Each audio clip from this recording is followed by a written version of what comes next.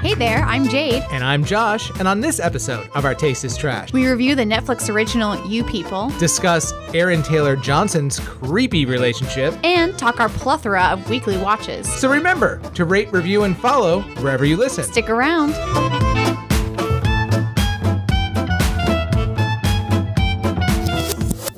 Let's all go to the lobby. Let's all go to the lobby. Let's all go to the lobby to get ourselves a treat. Welcome into another episode of Our Taste is Trash. I believe this is episode 80. I'm Josh. Wow, and I'm Jade. Yeah, right. It's crazy. How long have we been doing this? Like, this is like we're professionals or something like that. Hey, Jade, I was thinking, I'm fresh back from Southeast Asia. Oh, yeah. What's the name of that song? It's the one, I think it has Kanye and Jay-Z in it. In Paris? I think they're in Paris. Yeah. Like, do you remember what the name of that song is? Oh, I want to say like something in Paris. Is it like two like people? Two best friends in Two Paris? best friends in Paris? Yeah. Yeah. We'll get back to that. It's a preview to the movie we're going to watch this week, or we did watch this week. Yeah. Called You People on Netflix. But Jade, one of the things, even though I was gone for almost 3 weeks, traveling, seeing all sorts of great places, I had so much time on planes to catch up on movies, Jesus, even though I was fucking delirious half the time. Like, listen, I like to think that I'm still in my 20s sometimes. Like, I think you fool yourself as you get older. You're like, oh, I used to go no sleep in college. Yeah. That was yesterday. 100%, yeah. And I used to be fine-ish, fine. Yeah. Jade, no.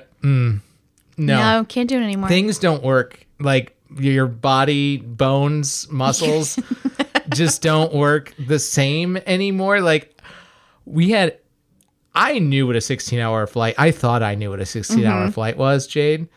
I would not recommend it in economy ever again for anyone. Like, even if you have, listen, you skimp out on everything else. Don't eat for 2 days on your vacation. Fucking stay in a less expensive hotel. Do what you gotta do for the flight. Pay the money. Like, Jade, we were at the counter and I was like, we had just gotten off one of our legs of flights and we were about ready to go on the longest leg. And we were like, please, we'll pay more money. We're at it. And they're like, we can't. The plane was half empty. For some reason, they didn't want to sell us a fucking seat, Jade. That's wild. I was just like, please, like, how much is, I was just trying to get them to give me a price. And they wouldn't, we asked at the gate, we asked at the ticket counter. And it was basically like, go fuck yourself. We don't give a shit. Yeah. So luckily there was room to like lay down, kind of, and because there's some empty rows, but still that's not, I'm not a small person. Yeah. And like, it's, even for small people, it's not conducive to I'm laying down. 5'4", and I did a 15-hour flight to Hawaii multiple times. My mom lived there. Rough. Rough. Yeah. Yeah. Did you have to do economy, or were you at least one leg up from that? I've done both on different trips. So you can appreciate then the suffering of coach compared to 100%. Yes. Like, my ass would go numb. I'm like, my back is like on fire. I'm like, I can't. I have to get up. Like, even when there was some stretch and move around. Like, every couple of hours, I'm like, I just go to the bathroom because I'm like, even if I don't have to go, I'm just like, I'm gonna walk down the aisle just to go to the bathroom. I've been that person before where I've just stood in the aisle. I don't fucking care. No. I'm like, the flight attendant can yell at me. My body is... I'm dying. Like, I'm getting... Just, do you do the compression socks and everything else like that? I have before. I haven't done it in a while, but I've done it before, yeah. I'm pretty religious. Like, when it comes to anything over 5 hours, I'm pretty much like, okay. You have to. Because, so that's why I typically don't wear any sort of, like, sneakers. I have to wear sandals because, like, my feet hurt so bad. You know what I loved about... I've never seen this in anything else. I've gone to Europe and done like 10 plus hours, but I've never seen this before. On the Asian flights, especially, they give you slippers. Oh. They literally, like, it's lovely. Like they give you a little night, like sometimes they'll give you those little night packages or whatever they are. Every single one of them, every flight I took that was over like 5 or 6 hours, they came with little slippers. I use those shits they were fucking 100%, great. 100% I would too. Yeah. Because you know what you don't want? Like, I would walk around in sock feet if that was a thing. But, like, you can't walk into a plain bathroom in sock feet. Because people immediately piss on the floor. There's always piss on the floor in a plain bathroom. Every time. Every single time. Yeah. Every single time. Yeah. Why is it always so wet? Like, I know, like, there's only, like, literally, the room is only large enough for the bowl. So, like, How are you missing? How are you pissing all over the floor?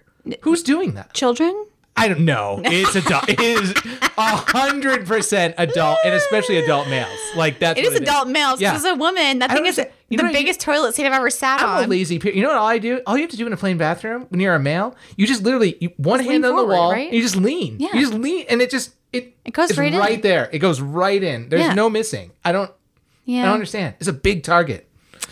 Anyway, my point was before we watched this tirade game. Weekly watches. I got the opportunity when I wasn't deliriously tired to watch a lot of fucking movies. So I caught up on a lot of shit. You're gonna be proud of some of these. Oh wow! Are you ready? Okay. The Unbearable Weight of Massive Talent. Finally, it was solid. Two of some of my favorite people. So it's not quite. You know what I think I did? I think I put it in my mind as being John Malkovich. It wasn't quite that meta, but it was really fucking funny. Like there were things that happened where I'm like, this should happen, and it fucking did. Just random car chase stuff, lines. Pedro Pascal should just be in everything. He is. How has he not been nominated for something at this point? Seriously, I think he's gonna get an Emmy for The Last of Us. But I mean, he should. I mean, honestly, look. As much as it pains me to say this, as someone who's not a huge Disney Plus fan for 90% of the shit they produce. He in The Mandalorian is fucking great. He was great in The Mandalorian. He's great in it. The only thing that deserves an Emmy is that. No, I love Unbearable Weight of Massive Talent. He's like, what's your second favorite movie? Paddington 2. Jade. That was gonna be my second thing. That was on every flight. I almost watched it 3 times because of that movie. The amount of times they were like, they talked about it. I would be clicking it literally. I think I clicked off that movie and I was clicking to the featured, and it the second movie was Paddington 2, and I was like, oh my god, I need to watch that movie just because of that. I mean he's actually not wrong. when they're both crying together, I was like, I felt that. I was like, yeah. It's a cinematic masterpiece. We watched it twice. I think it has 100% on Rotten Tomatoes. Does it really? Yeah. Wild. I know. Wild. I think it's the only one that has both critic and audience 100%. I would pay money to do one of those film screening with an artist, but with Nick Cage and Pedro Pascal. Oh. You know what I mean? I don't even give a shit. 1,000%. I don't give a shit about the animators or the creators. I want Pedro and Nick Cage to come out and give their opinions on Paddington 2 after I watch it. Yes. I'd pay whatever it took. I would too. Make it happen. Also, Jade, the one that I think you'll really enjoy that I watched, and I did enjoy this probably more than Unbearable Weight of Massive Talent. I think it's because it was just shorter and just funnier. Bodies. Yes. Isn't it so good? It's crazy. It's wild. There's a few things that I question here and there. A few things where I'm like, for kind of a whodunit. Yeah. There's a few open-ended things where I'm like, why did they keep burrowing down this rabbit hole and then never really resolve? Here's the thing that frustrated me. The whole weird love triangle between obviously the two, and then who's the other? I forget. I don't know anybody's name anymore. Yeah. There's that other black girl who is obviously an ex of the one's kind of like a mean girl. Yeah. Yeah. But she keeps making all these, insinuations that they slept together and that they text still messages, and then nothing ever came of it. It was just okay, whatever. I think that was just specifically meant to stir up drama and suspicion between because I think that's the whole thing is the whole thing of all of their relationship issues play into the way that they interact once they think one of them is a killer. So it's kind of it gives you a little bit of backstory as to maybe why someone would react that way to another character. Yeah, that makes sense. I did love Pete Davidson dying early on. That was great. Also, for folks who are trying to catch up on Oscar stuff, All Quiet on the Western Front, probably not your movie, Jade, but no, absolutely not. I definitely see why it's nominated. It's fucking excellent. It's, for those who don't know, it's a World War I movie told from the German perspective. So it's very interesting. It's based on a book. We did it for book club. Oh, did you really? Yeah, it's a really old book. Yeah, it's good. It's really solid. I'm not always... Even I know people are obsessed about World War I, II, and II movies. I usually don't jump into that stuff, but I saw it and it was actually really good. Also, just really quickly, Smile. Yeah. I think it's trash for me. The horror movie. Really? It is what it is. It's cheap, fun, entertaining. It reminded me of the really terrible Blumhouse movie Truth or Dare. where it's like someone like does the truth or dare, and then like they also actually creepily smile in that movie too. I mean, there are parts of it. I mean, don't get me wrong, it can be creepy. Like, there are parts of it that are super creepy. It's just, I don't know. Like after a while, I think it just kind of goes on too long, and you're like, I get it. You're crazy. I get what's going to happen next. And you kind of, there's no surprises, you know? Yeah. You kind of watch it. At one point, you get a little false hope. You're like, oh, maybe something will happen. You're like, no, I kind of knew it was going to happen. Yeah. And that's how it went. Disappointing. Yeah. What did you watch, though? I'm sure you got to catch up on a lot of things the last couple of weeks. I watched quite a few things. I did watch Megan. In theaters. Yep. By James Wan, who also did, as we know, Malignant. Oh, wait. I need to say this.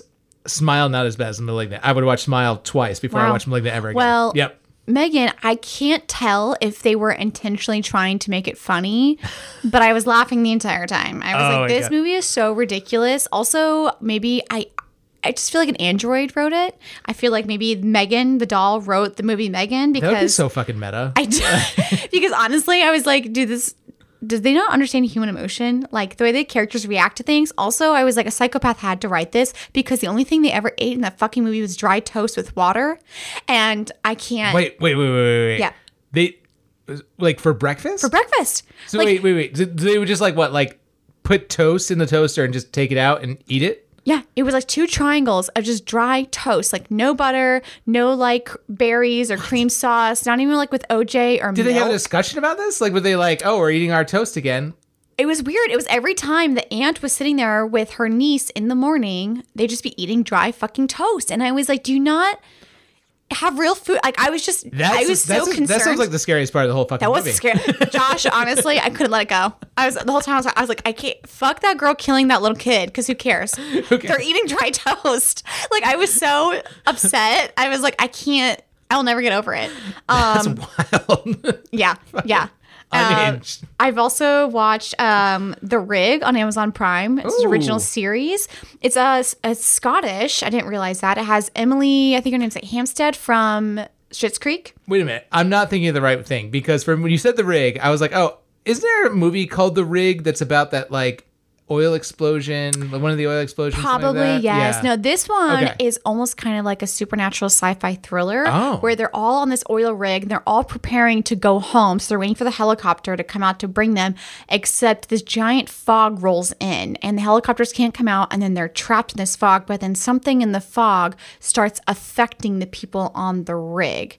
And they start to find out there's something maybe ancient lurking at the bottom of the ocean they've unleashed with their drilling. So it's actually pretty good. I also watched Lockwood & Co. Finished that on Netflix with the ghost hunters. I binged that when I got home. Yeah. And what was your opinion first? Because I don't want to... You know what?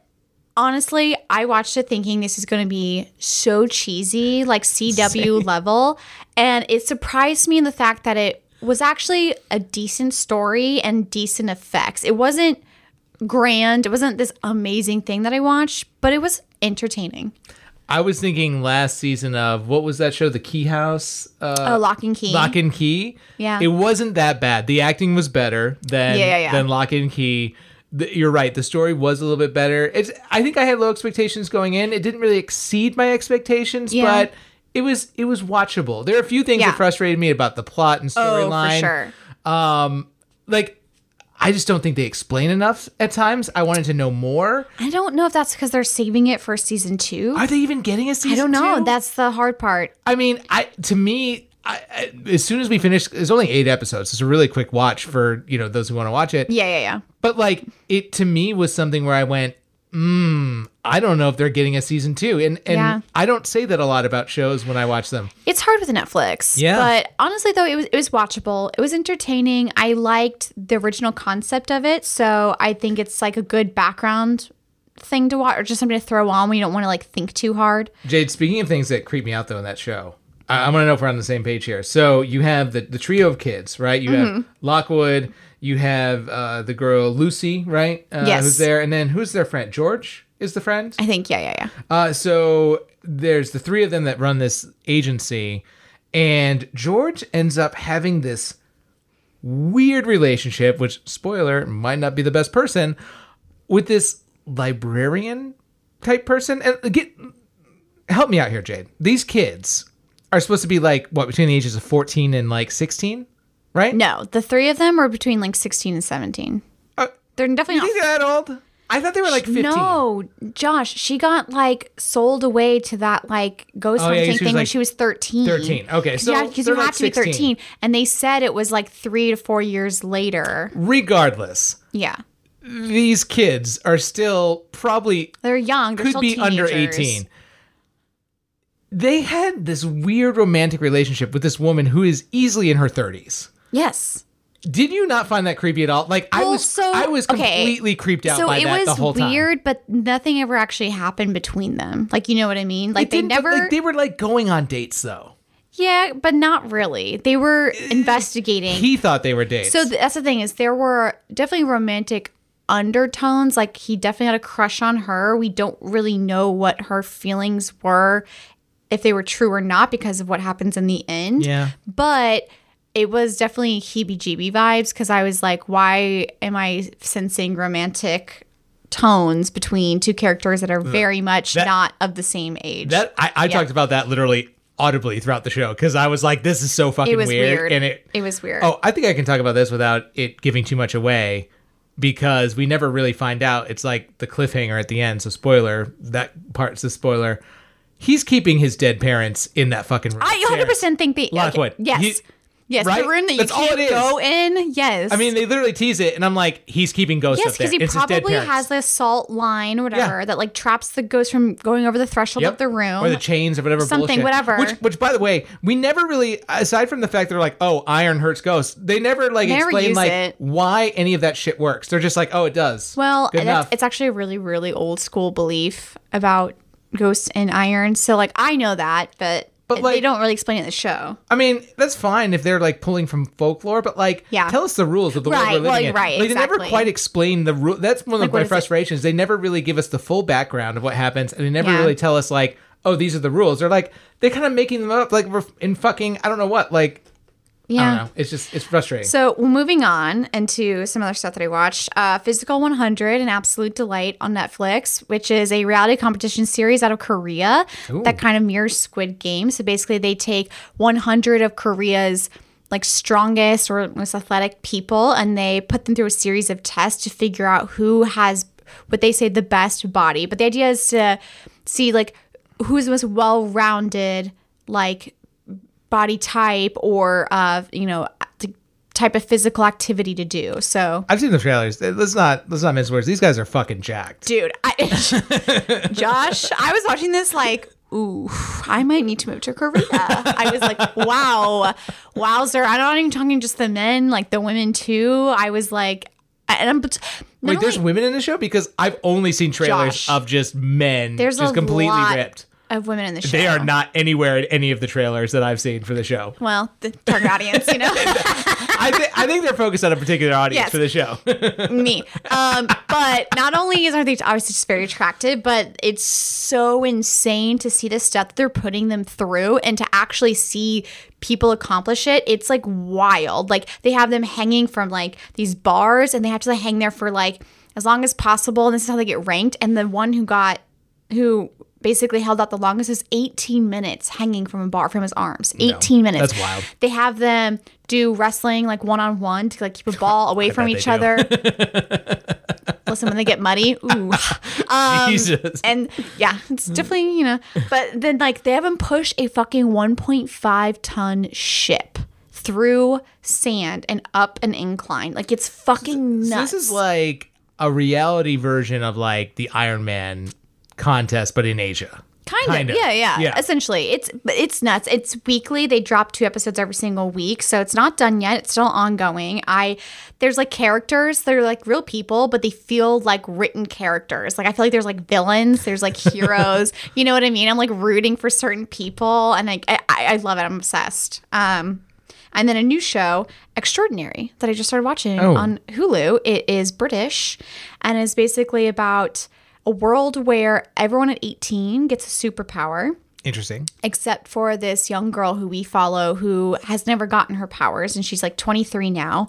And so she's trying to figure out her life and who she is in a world full of superpowered people. It's really funny. It's like 30-minute episodes. It's really fun and interesting. Also, the characters that they have, she like lives with her roommate and her boyfriend, and then roommates. and they were roommates. And then there's another character that I don't want to spoil anything who comes into it, who's probably one of my all-time favorites. I would maybe spoil his name is Jizzlord. Oh my God. I love it. It's great watch. Jesus Christ. So obviously we've been watching a lot of things throughout. I want to go back to the crazy relationship thing, because you mentioned this and I didn't know. I only know him as the kid from, isn't it Maze Runner?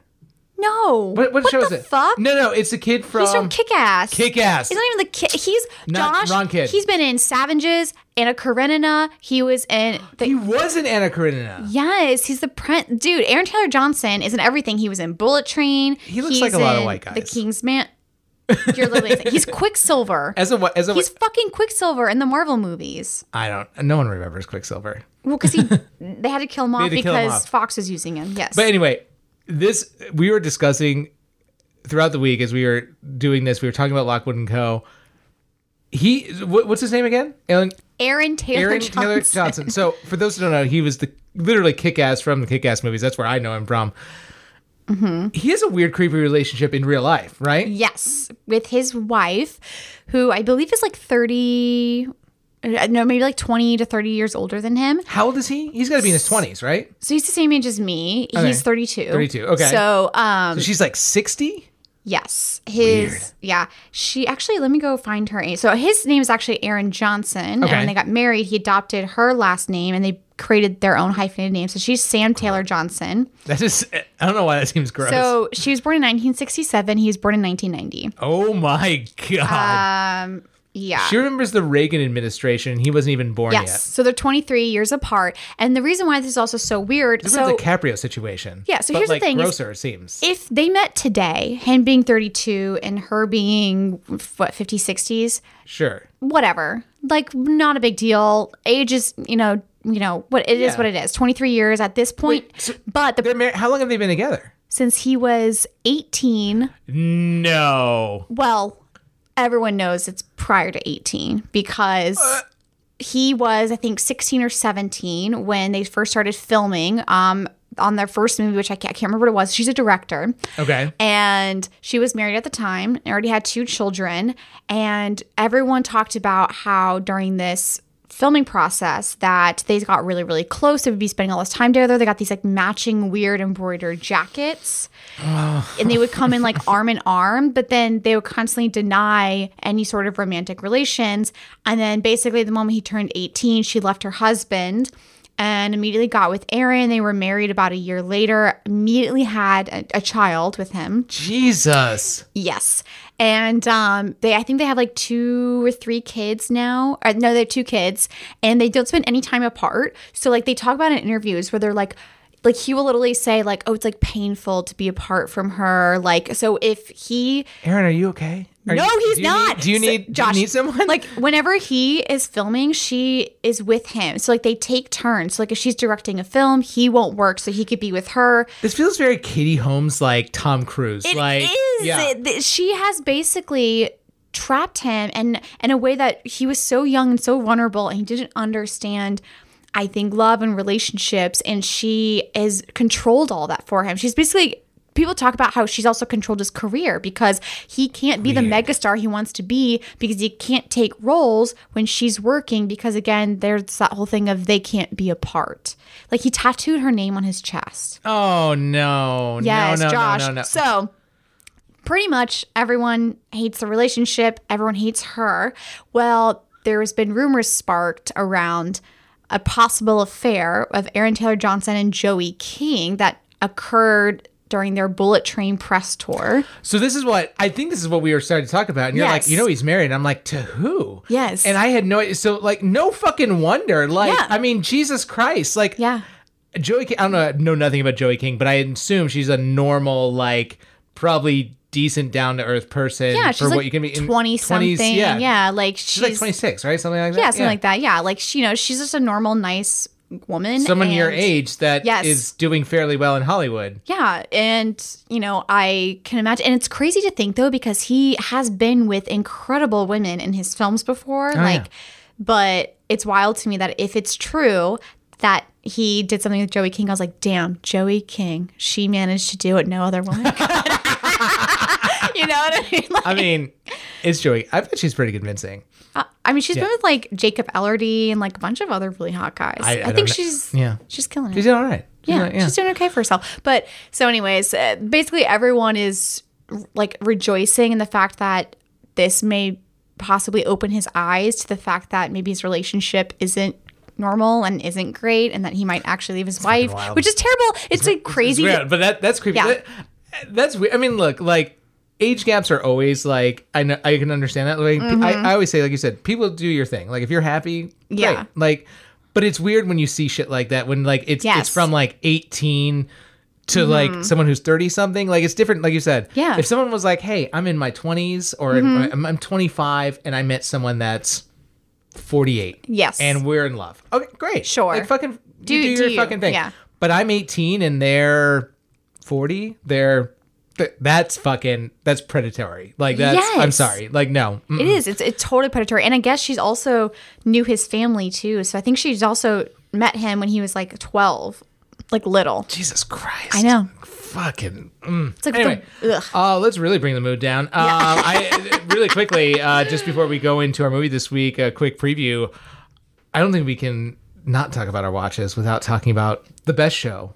That's going on right now. Yeah. The Last of Us on HBO. So I literally had to binge all of the shows. I think I'm actually one episode ahead of you now because I know, and they released it early. The 5th episode, which it not as sad as episode 3, not as tear-jerking, Bill and Frank, but like get me every time. There is still like I kind of knew it was coming because I know I've never played the game, but I know a little bit about the game lore. Right. And I was like, I think I know, and I was like, it was even sadder than I thought. It's pretty. Anyway, though, there was some sad news in real life, though, that came out of the game, right? Yeah, so the actress Annie Wersching has passed away, I believe, from cancer. So she was known as, she played the voice of Tess in the video games. Yeah. And I believe she's supposed to have a stint on the show as well, like on Last of Us. But she is well known for she's been in like a ton of series like Runaways, Bosch, Star Trek Picard, Timeless. I know her last role actually was The Rookie. Okay. And she played a serial killer called Rosalind Dyer, and I loved her on this show. And they end up killing her off, spoiler, sorry, on the show in the weirdest way. And I was like, why are they just suddenly killing her off? And now that she's passed away and we realize it's from cancer, I realize that more than likely she probably had to leave the show for health reasons. Sucks. Which is really sad. That is sad. Yeah. But so what, Jade, am I right in saying The Last of Us is probably the best show on TV right now? Yeah. 100%. It is. This is I feel like there's always a show that comes along that like everyone is talking about, and like this is it this year. This might be the new Game of Thrones for them. Like I know they have House of Dragon, but I mean this might be the show that everyone this is everyone. I could see them greenlighting 2 more seasons based on this season alone. Yes. I don't know one person that's not talking about the show. Absolutely. I mean, and what's so great, I love this kind of shit. Like I was a Walking Dead fan, as you know, for years. Yeah, you held on. This is what I still haven't finished the last season. Christ. I still haven't brought it there.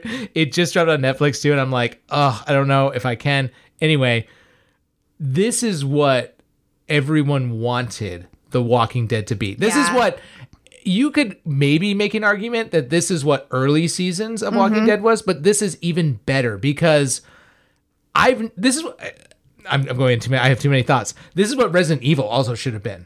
This is what Resident Evil should have been. The TV show, on Netflix. If it had been this good, it would have been 10 seasons on fucking Netflix, no problem. Yeah, they went to teen drama with that. Way too teen drama. Yeah. I mean, this literally, I love watching the little vignettes after each episode because it's literally one of the co-creators is the guy who worked on the video game. He's the creative director on the video game. Which is why it's so on point. So, and that's why even the deviations from the storyline of the actual game make sense. Yes. Because they're making common sense decisions to say, okay, this works in the video game environment, but it doesn't work in context of storytelling in a, episodic TV series. Like even changing things like the spores from being airborne to being more like, okay, well, we're going to make it bitten, but also we're going to, still stay true to what fungus actually is and make this underground connective tissue. And I'm like, this is fucking genius. Like every step they're smart that decisions and they're considerate of the source material. And I still am obsessed with the cuts that people have been making of the video game compared to the show and how exact, talking exact dialogue, the lighting, the camera shot movements. for shot. Yeah. Like they did one recently with the moment with Ellie and Joel in the truck when she finds Frank's magazine. And it's literally exactly done the same way as the video game, even when she throws the magazine out the window and says like, goodbye, dude, or whatever. Yeah. And it's exactly what's written in they have in the video game. And I think it's so good for people who are like, huge players of The Last of Us, like to have those moments of like, oh, they did this scene from the. And I'm sure, as someone who hasn't really played the game, there's so much more stuff. Like even in spoiler in this latest episode, I'll give away a quick thing. There's just a simple drawing on the wall, and it references apparently not a larger storyline, but a little backstory line from the game. And so it's like a little nugget. And even the guy says that, he goes, "We put that there because we know that people will see the name and go, holy shit, that's fucking this," And I'm like. That's so awesome. Like, as someone, I think especially us who grew up in the generation of like Lord of the Rings, like everyone who has read the books and watches that movie, they will say the same things about certain parts, but like we all love it because it little stays Easter eggs. Yeah, little Easter eggs, but it stays so true to the actual source of the material, as close as it can be in a film environment. Yeah. But I mean, holy shit, Nick Offerman, if he doesn't get fucking nominated for a supporting actor in that fucking role. Like, and he's acting opposite. I forgot his name. The guy from Whitelist. Murray Abram? No. Bartlett? Murray Bartlett. Murray Bartlett. Who is a phenomenal fucking actor. Yes. And Nick Offerman, he needs to take more guest starring roles in stuff because, I mean, he kind of was Ron Swanson a little bit. Like, I think that's where we all know him from. But it was so much more serious. There was so much more depth, like way more so nuanced. Much more emotion, and it was like, holy shit! Like, why is Nick Offerman not doing more fucking artsy, like I need to win an Oscar stuff? He does. He's had a few indie roles where he's kind of played characters like that. I just don't think people recognize him a lot from those things. Maybe that's it. But I mean, this role blew me away. I've seen Nick Offerman in a lot of stuff, and this fucking blew me away. Yeah. This was a great performance. And I mean, Pedro Pascal is definitely getting an Emmy for this. He has to. He has to. This show, like next year when we're talking about this, if we're still doing a podcast, this show is going to be Emmy crazy. I mean, it's gonna be up for best series. It's going to be up for best directing. It's going to be up for best. I mean, costuming. I don't know. It's probably going to be like special 15 effects. times. It has to be. What's your favorite part so far? Oh my god, I just love the small moments of storytelling where I think rather than it just being this nonstop action, like we're going go, we're killing. I like how they take the time to have really emotional moments resonate with the audience. And I think when you do that, you connect with the characters and the story so much more. So, each time you kind of see Ellie struggling a little bit, you can kind of see her walls breaking down because she just has this tough exterior. She kind of pretends to like not care about anything, but you can tell that she does that because she's experienced so much loss in her life. She's trying to protect herself. And same with Joel. You see Joel do the same thing where he doesn't want to care for Ellie because he's lost so much, but at the same time you see that he's still starting to warm up to her and he still is protective of her in the same way that he was of like Sarah. And so it's just, I think taking the time to flesh those moments out makes this so solid. I think the casting in this too is just so on point. Like, spot on. I talk about casting a lot and how important it is, but I mean, Bella Ramsey, I remember what was it, season 4 of Game of Thrones, when she had that surprise, like, it was supposed to be a throwaway fucking character and a throwaway line, and she was never supposed to appear in the series again. Yeah. And it was so good. And I remember going, who the fuck is this? Like, who is this person? She needs to be in more shit. And then seeing her in Birdie and then getting cast in this, it's a genius choice. And her opposite Pedro Pascal, I couldn't see anyone playing this role except for Pedro, which is odd because even in the game, like everyone's white in the fucking game. Like the game tries to act like it was so goddamn diverse, and it's not. It's fairly white, especially the first game. And they really have made some conscious decisions. Yes. To change not only like they could have easily cast Ellie as someone a little more traditional, I guess you could say, in a sense, and not Bella Ramsey, and I think it would have been a worse show. Yeah. I totally agree. I think when you take into consideration who's going to embody the character the best, like that's really when you get the best show, you know, especially it's like when you diversity casting and you do it not for the sake of diversity, but you're actually doing it with the intention for the sake of the characters. Yes. And you go, well, you embody the character as well. And like, that's what makes it so perfect and what makes it work. Like I 100% agree. I think casting was beautiful. I'm excited to see. I'm sad now because I watched it on Friday night. I'm sad that nothing to look forward to on Sunday. I had nothing to look forward. Well, I guess it's Super Bowl, but you know, we'll see how that goes. Movie review. First look.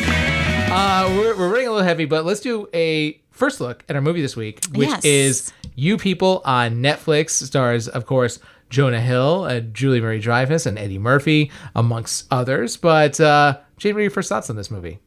You know, I thought this is basically going to be just like the movie Guess Who with Ashton Kutcher and Bernie Mac. But it's not. No, it's definitely not. I think they do a really good job of bringing in like the very humorous moments, kind of making fun of, especially the way that like, especially Joe Louis-Dreyfus's character, where it's like the white person that tries too hard and it ends up actually going the opposite direction.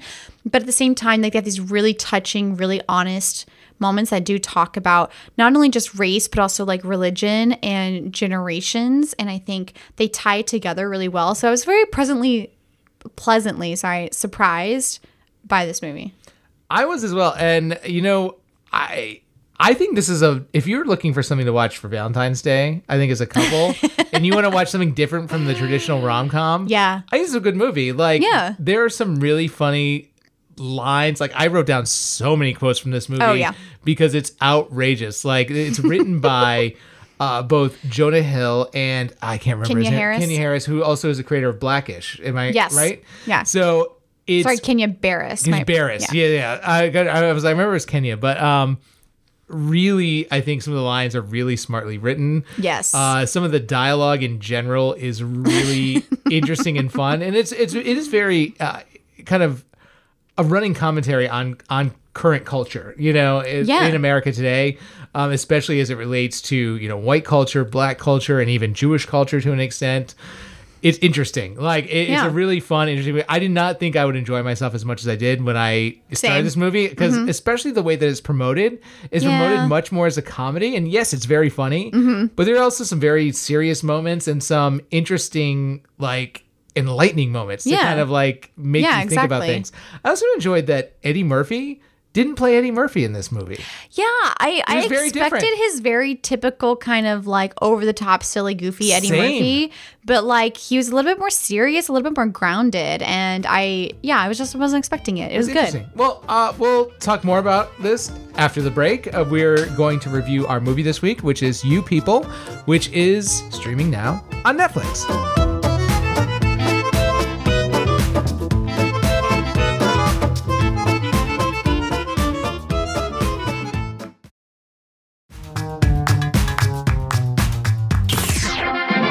Now, our feature presentation.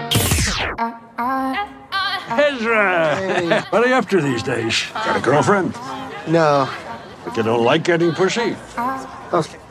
Hearing the word pussy come out of your mouth does make me question whether or not I like it. Back again up in this mother. I'm never gonna meet a woman who understands me. I don't think I've heard of a man ever who wanted to be in a relationship so badly besides Drake. And I'm talking Views Drake. They hear that loud.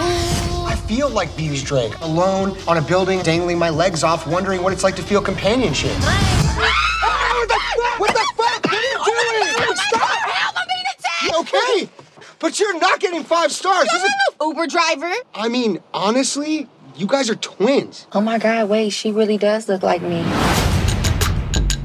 I'm sorry, this was insane. Let me make it up to you. You're dating a black girl? I've never felt so understood by somebody in my entire life. Whether you like it or not, we kind of go together now. You're my boo, come on. I'm gonna ask her to marry me. Do you plan to? Out to her family? Yeah, I just haven't had the chance to meet them. What's going on? Tell me about life. How are you? This is your white granddaddy come back to haunt me. What? Now this is my fault? So you want to marry my daughter? Yes, I do. Well, Ezra, you could try. Our movie this week is You People. It's streaming now on Netflix. And Jade, are we even qualified to talk about this movie? I am definitely not Jewish enough, and I'm not black. So, like, yeah, I'm going to try and be sensitive sometimes to some of it, but I really did enjoy this movie, and I thought it was smartly written by both Jonah Hill and I just had his name, Kenya Barris. Kenya Barris, there we go. Who's the creator of Blackish, amongst has many other credits to his name as well. But Jade, I guess before we get started here, because we haven't even really told people what this movie's about. Yes. You want to give us a quick little synopsis of the film? Yeah, so You People follows a new couple and their families who find themselves examining modern love and family dynamics amidst clashing cultures, societal expectations, and generational differences. So as I said, this movie is directed by Kenya Barris. It's also written by him along with Jonah Hill. And of course, as we said a little bit earlier, it stars Jonah Hill, Julie Louis-Dreyfus, Eddie Murphy, Lauren London, and has many other cast of characters that you would probably recognize. And Jade, did the three of them, and what I mean by that is Julie Louis-Dreyfus, Eddie Murphy, and Jonah Hill, just pull in all their friends from all their other projects to fill in some of the casting here? Oh, 100%. The whole time I was watching this, I was like, this felt like very much like a kind of in thing of like, hey, we're doing this film. Like, do you want to be a part of it? And they just kind of pulled them in because most of them have either like done a project with like Kenya Barris or like Julia Louis-Dreyfus or of course Jonah Hill. So I mean, and of course Eddie Murphy and all his comedian friends. Like, I mean, I saw two alumni from Veep, Matt Walsh and Nelson Franklin, who I'm sure had a connection with Julie Louis-Dreyfus.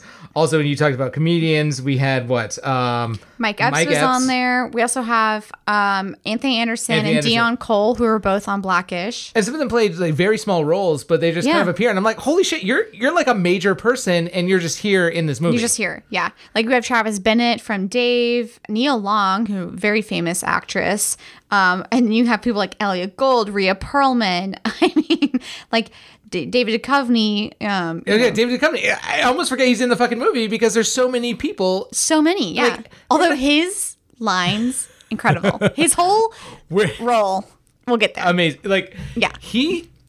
I know we're going to get there, but I mean, I have to talk about this. So, like, I love the whole white family aspect of the black and Jewish relationship that's portrayed here in this movie. Because I think I can relate more to that than, the other side. Yeah. He just trying to, like, be cool and say things that he thinks are relevant.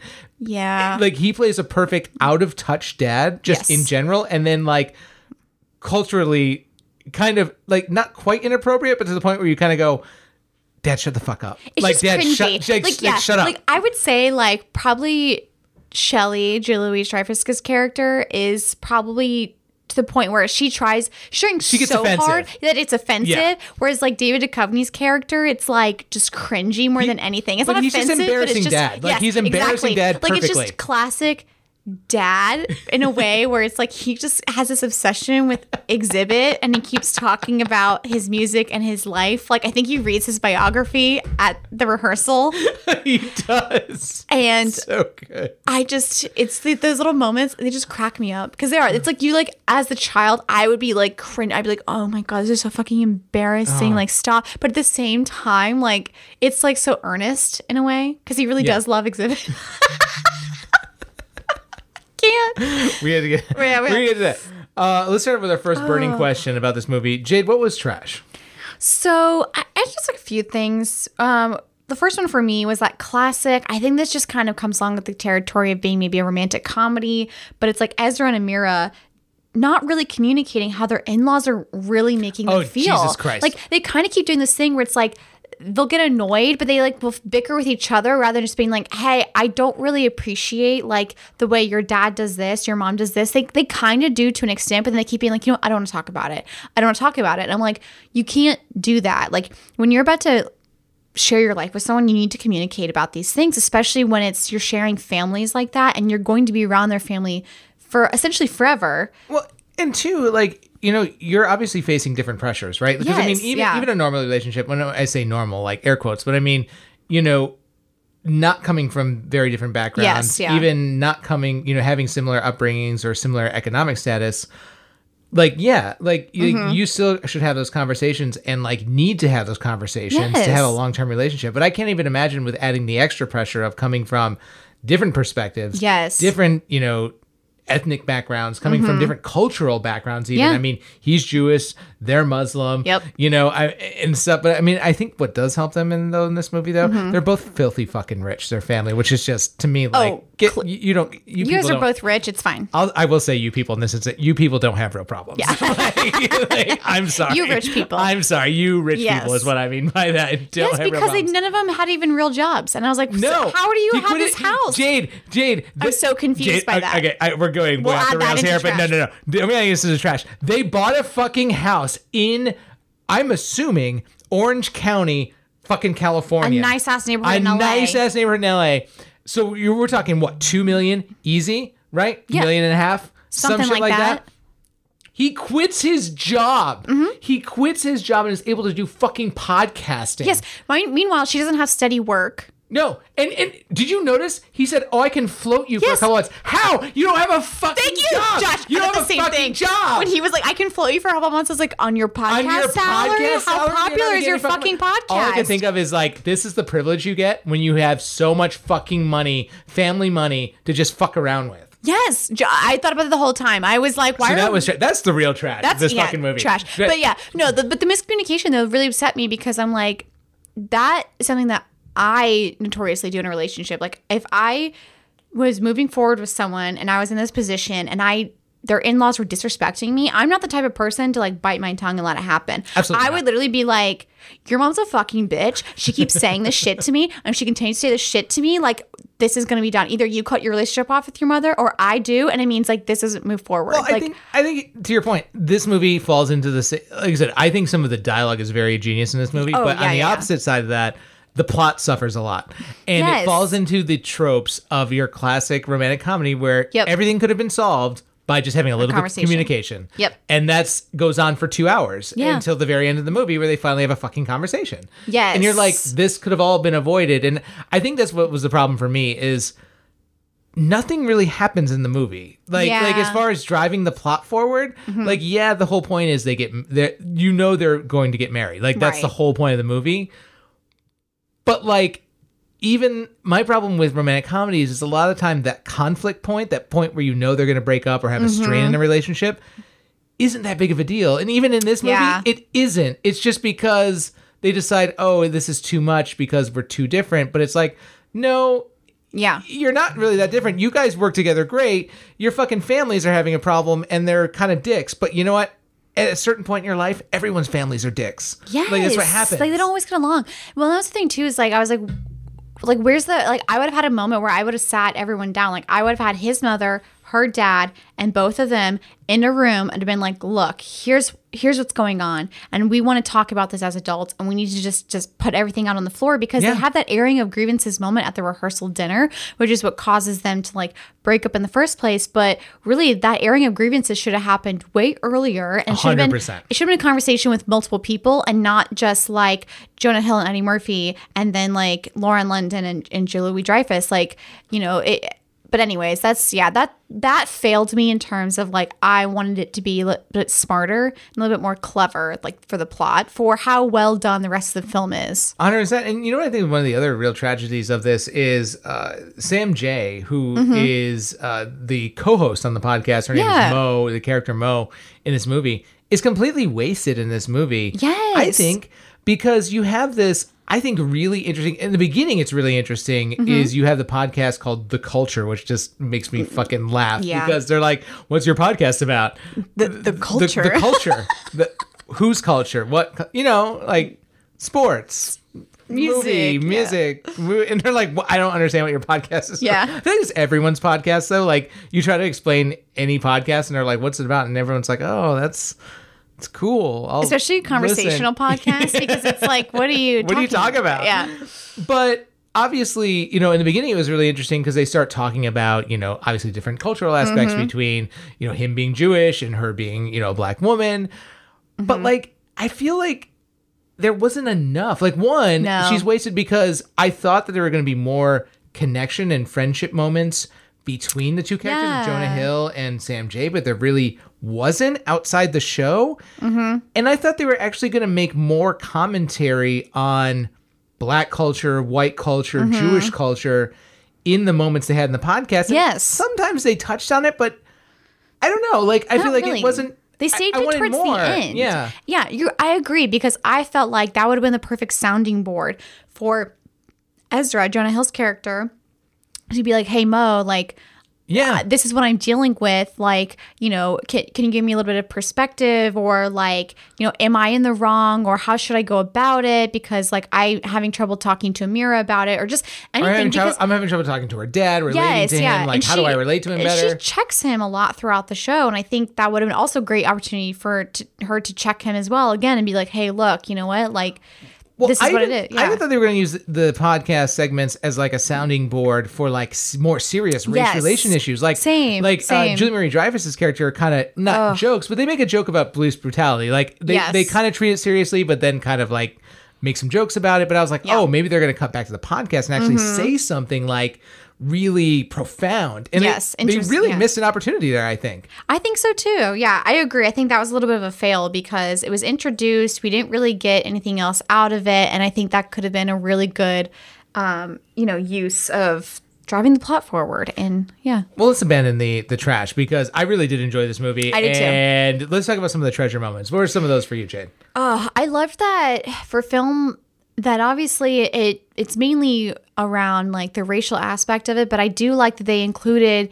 religion and generational, like, society pressures, because it's more inclusive of actually how people are. Like the two of them, Ezra and Amira, you have these kind of like, they are of the new generation, right? So it's like they enjoy some of the same things, because if you think about it, culture kind of expands, it evolves, it starts to kind of spread out. So, he talks about it in the movie, his character, Ezra, he's like, I was raised by hip hop. I was raised in LA. Yeah. Like, these were the things that I was enjoying. He's like, I know I'll never understand what it's like to be a black person here. And he's like, I understand that I'm participating in a culture that is maybe not my own, but he's like, but it's what I surrounded myself with. And so it's a part of who I am.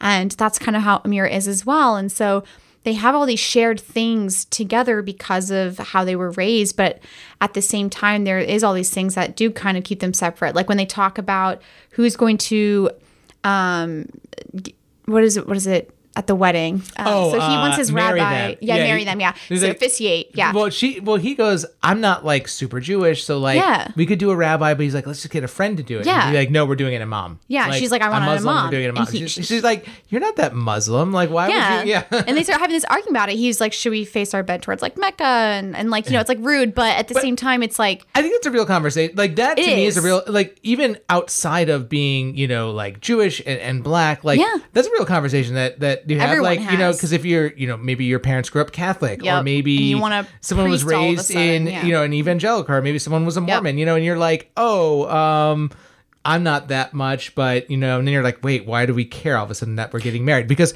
people care about that shit when you're getting married. Yes, exactly. And I think it's nice because it's like these conversations go just so outside of, it's not one note, essentially. Yeah. Like they're talking about everything. It's even like, again, with the generational thing, like Eddie Murphy talks, his character is very like old school. He has that conversation with his kids at the cafe, and he's like, what's going on? Like, all of a sudden, like all these white people are in our neighborhood enjoying the things, but then his kids are like, well, it stimulates our economy, and then we get to earn more, and we get to bring more back into our own community, right? Since that, again, it's like that same conversation of more than just like... Well, he's worried about appropriation. Yes. You know what I mean? Yeah. Although he did make an interesting comment where he was, talking about, he was talking about the color of people's skins, honestly. Oh, yeah. And I feel like this conversation could have also been written for, one of the white characters as well, because...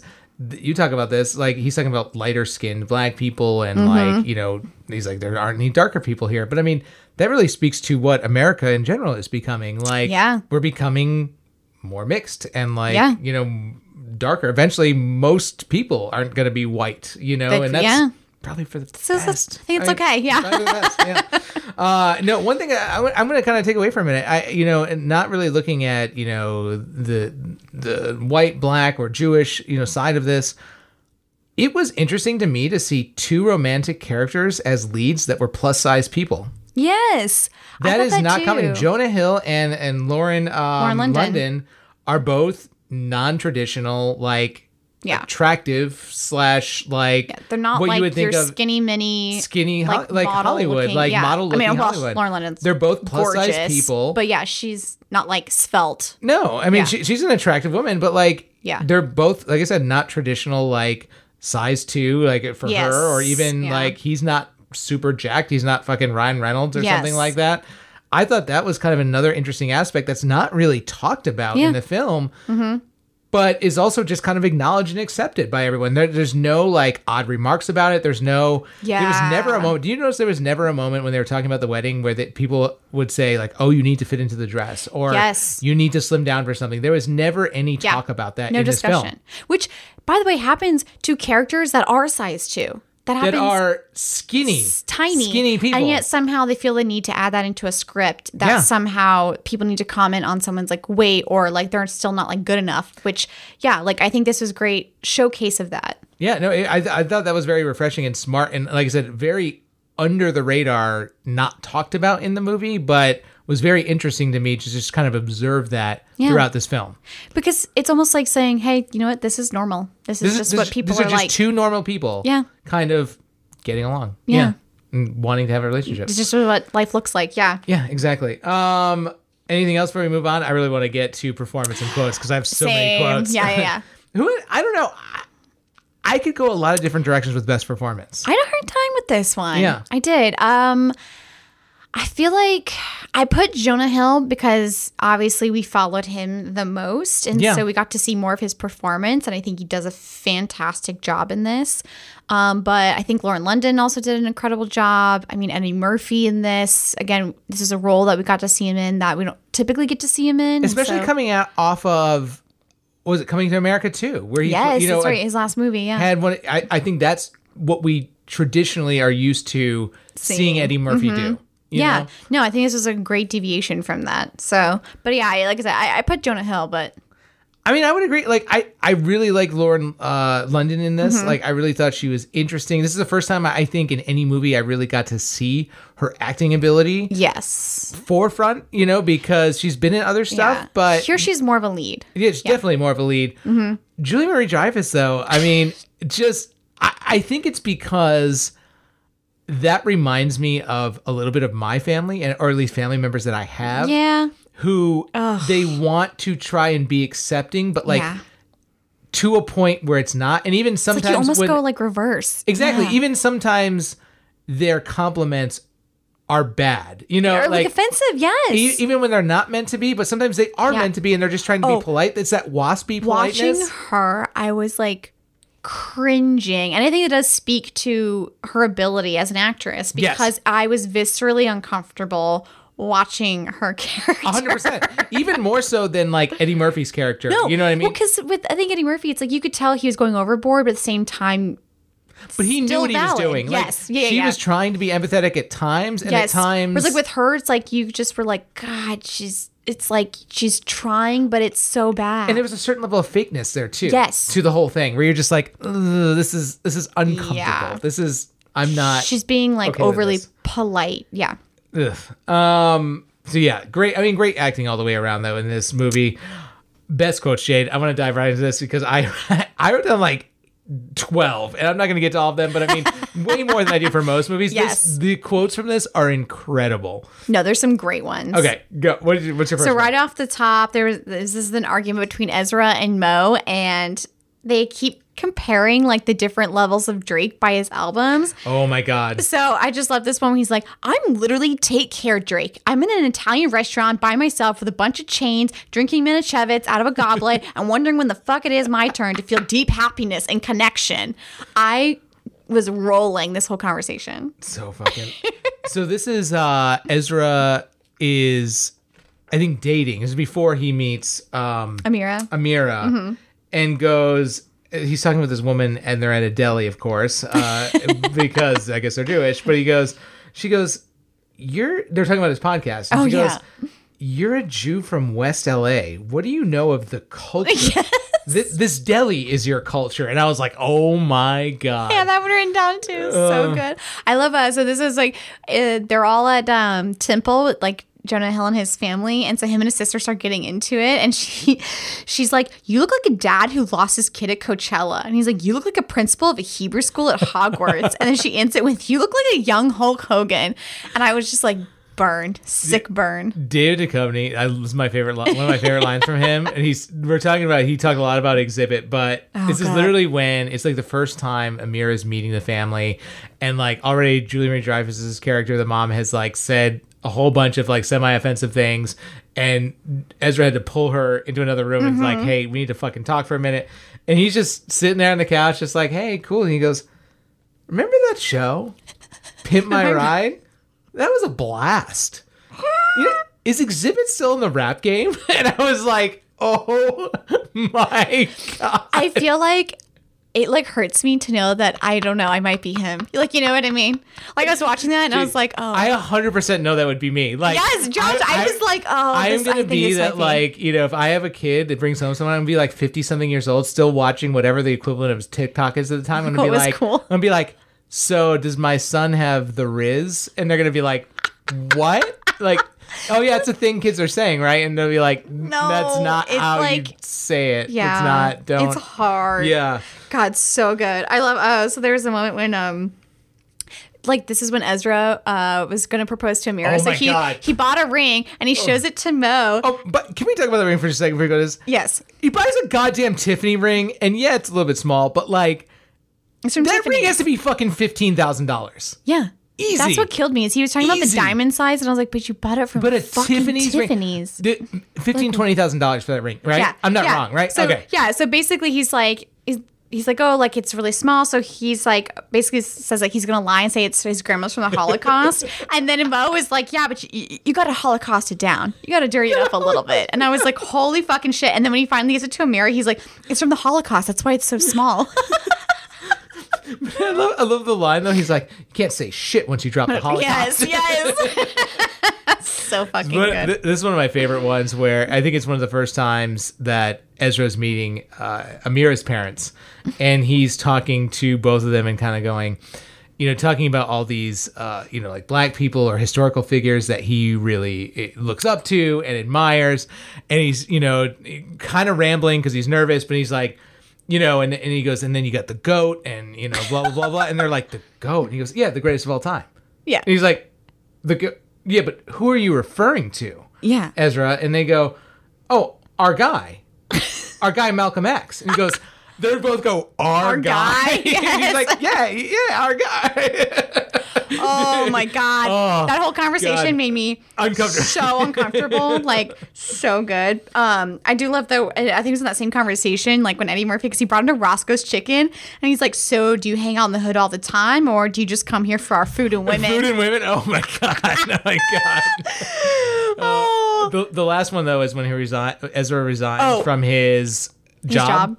And he tries to be all tough and gives his boss a letter and like this talk, and he goes, just drops the letter and runs basically. And his boss picks up the fucking letter and goes, who resigns in Helvetica? Josh, I was dying at that one because as someone who works in graphic design, and I fucking think about fonts all goddamn day long. Like when he said that, who resigns in Helvetica, I was like, ugh, that would be me. That would be me. Wild. Any last ones? You know, I just loved this one from Eddie Murphy because it just applies to my everyday life. Oh, God. He says, I'm starting to hate the world each day. Yeah. Same. Yeah. Yeah. That makes sense. Yeah. Wise words. Yeah. Anyway, Jade, where do you rate this film? You know, I think for me, as much as I loved it, I actually think it's a shelf. I think it was really, really good. It's such an enjoyable watch. I just don't know if I'll ever return to it because it does fall in the romantic comedy category for me. So it's just that thing of like, like I might watch it again, but it's not like blowing me away. I'll say, I'll give it this. For Valentine's Day, would recommend watch. I'll give it a gem compared to 98% of things that are on Netflix right now. It doesn't deserve the low rating that it has, but I have to agree. Like overall, am I going to come back to this? Probably not. It's probably a shelf for me as well. Like it's good. It's funny. If the plot maybe was a little different or had a little more, I'd probably rewatch. But I would recommend at least one watch through because it's thoroughly enjoyable. It's well written and it's more interesting than 90% of the rom-coms out there. Yeah. So that was it. That was our review of You People. It's streaming now on Netflix. Give it a watch for Valentine's Day. I like your braids. Thank you. Exhibit had braids. We've built a pretty awesome life together. We just need to protect it. Oh, so you're all Muslim. Very much so. I love it. This kufi that I'm wearing was actually a gift from the Honorable Louis Farrakhan. Are you familiar with the minister's work? Well, I'm familiar with what he said about the Jews. You know what, let's have dinner. What's the difference between me and you? You talk a good one, but you don't do what you're supposed to do. Your family, my family. I don't know how this is gonna work. Well, we were technically OG slaves. Are you trying to compare the Holocaust to slavery? Can you pass the potatoes? Our people came here with nothing like everybody else. They're very uncomfortable conversations. You kidding Did me? we ever figure out what happened with the potatoes? Are you kidding me? ETA on those?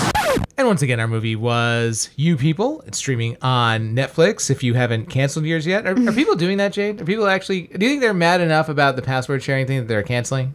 I don't know. I mean, who cares that much? It's Netflix. You're going to miss out on all of the shit because you're pissy about password share. I don't know. Jade, I do have to make a confession. I think I may have scared Netflix off from being a sponsor of the show.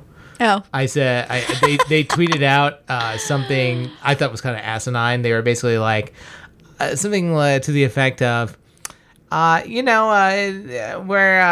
the password thing doesn't mean that you just have to be home and you can still use it while traveling. And they're trying to make excuses for the password thing. So they did a bumbling tweet, and I said, "Okay, Blockbuster." Honestly, though, I was a little mad that I didn't get a little more attention for that tweet. I thought it was very funny, and I didn't get. I think we'll be safe. Yeah, with Netflix coming out. Maybe I think we'll be all right. Yeah. But Jade, we have a lot to talk about probably next week already. We haven't mentioned the Oscars yet. Those nominations came out about 2 weeks ago, and I've been trying to make my way through a handful of the best pictures just so that I can, at least shit on them. Contribute a little bit. Yeah. Really, it's that I can shit on them and say that's absolutely not going to win. And that should win. I hope that Everything Everywhere All at Once wins in, I think it's nominated for Best Director. Oh, yeah. And I think Best Picture as well, if I'm not mistaken. It should win, but it probably won't. Because fucking Hollywood. Yeah. But anyway, we'll probably talk about that next week a little bit. But Jade, what are we going to watch next week? So we're watching Triangle of Sadness that is now available to rent on Amazon, and I think there's still some viewings in some theaters. So I think I'm going to try to use my Movie Pass because I need to burn some credits because I've been out of country. So might try to do that if there's some loose showings of Triangle of Sadness. Because what I love about this time of year is everything that's nominated. This is one that's nominated for an Oscar. Comes back in theater for a limited run. Like Everything Everywhere at Once came in for a limited run. Oh yeah. That Kate Blanchett's movie Tar is in like 2 theaters. Jesus. I don't know why I keep shitting on that. I just know it's going to not be. Because it's not going to be good. It's not going to be good. It's going to be one of those movies, those artsy movies you watch, and you're like, this is so painful. I'm never going to watch this again. But yeah.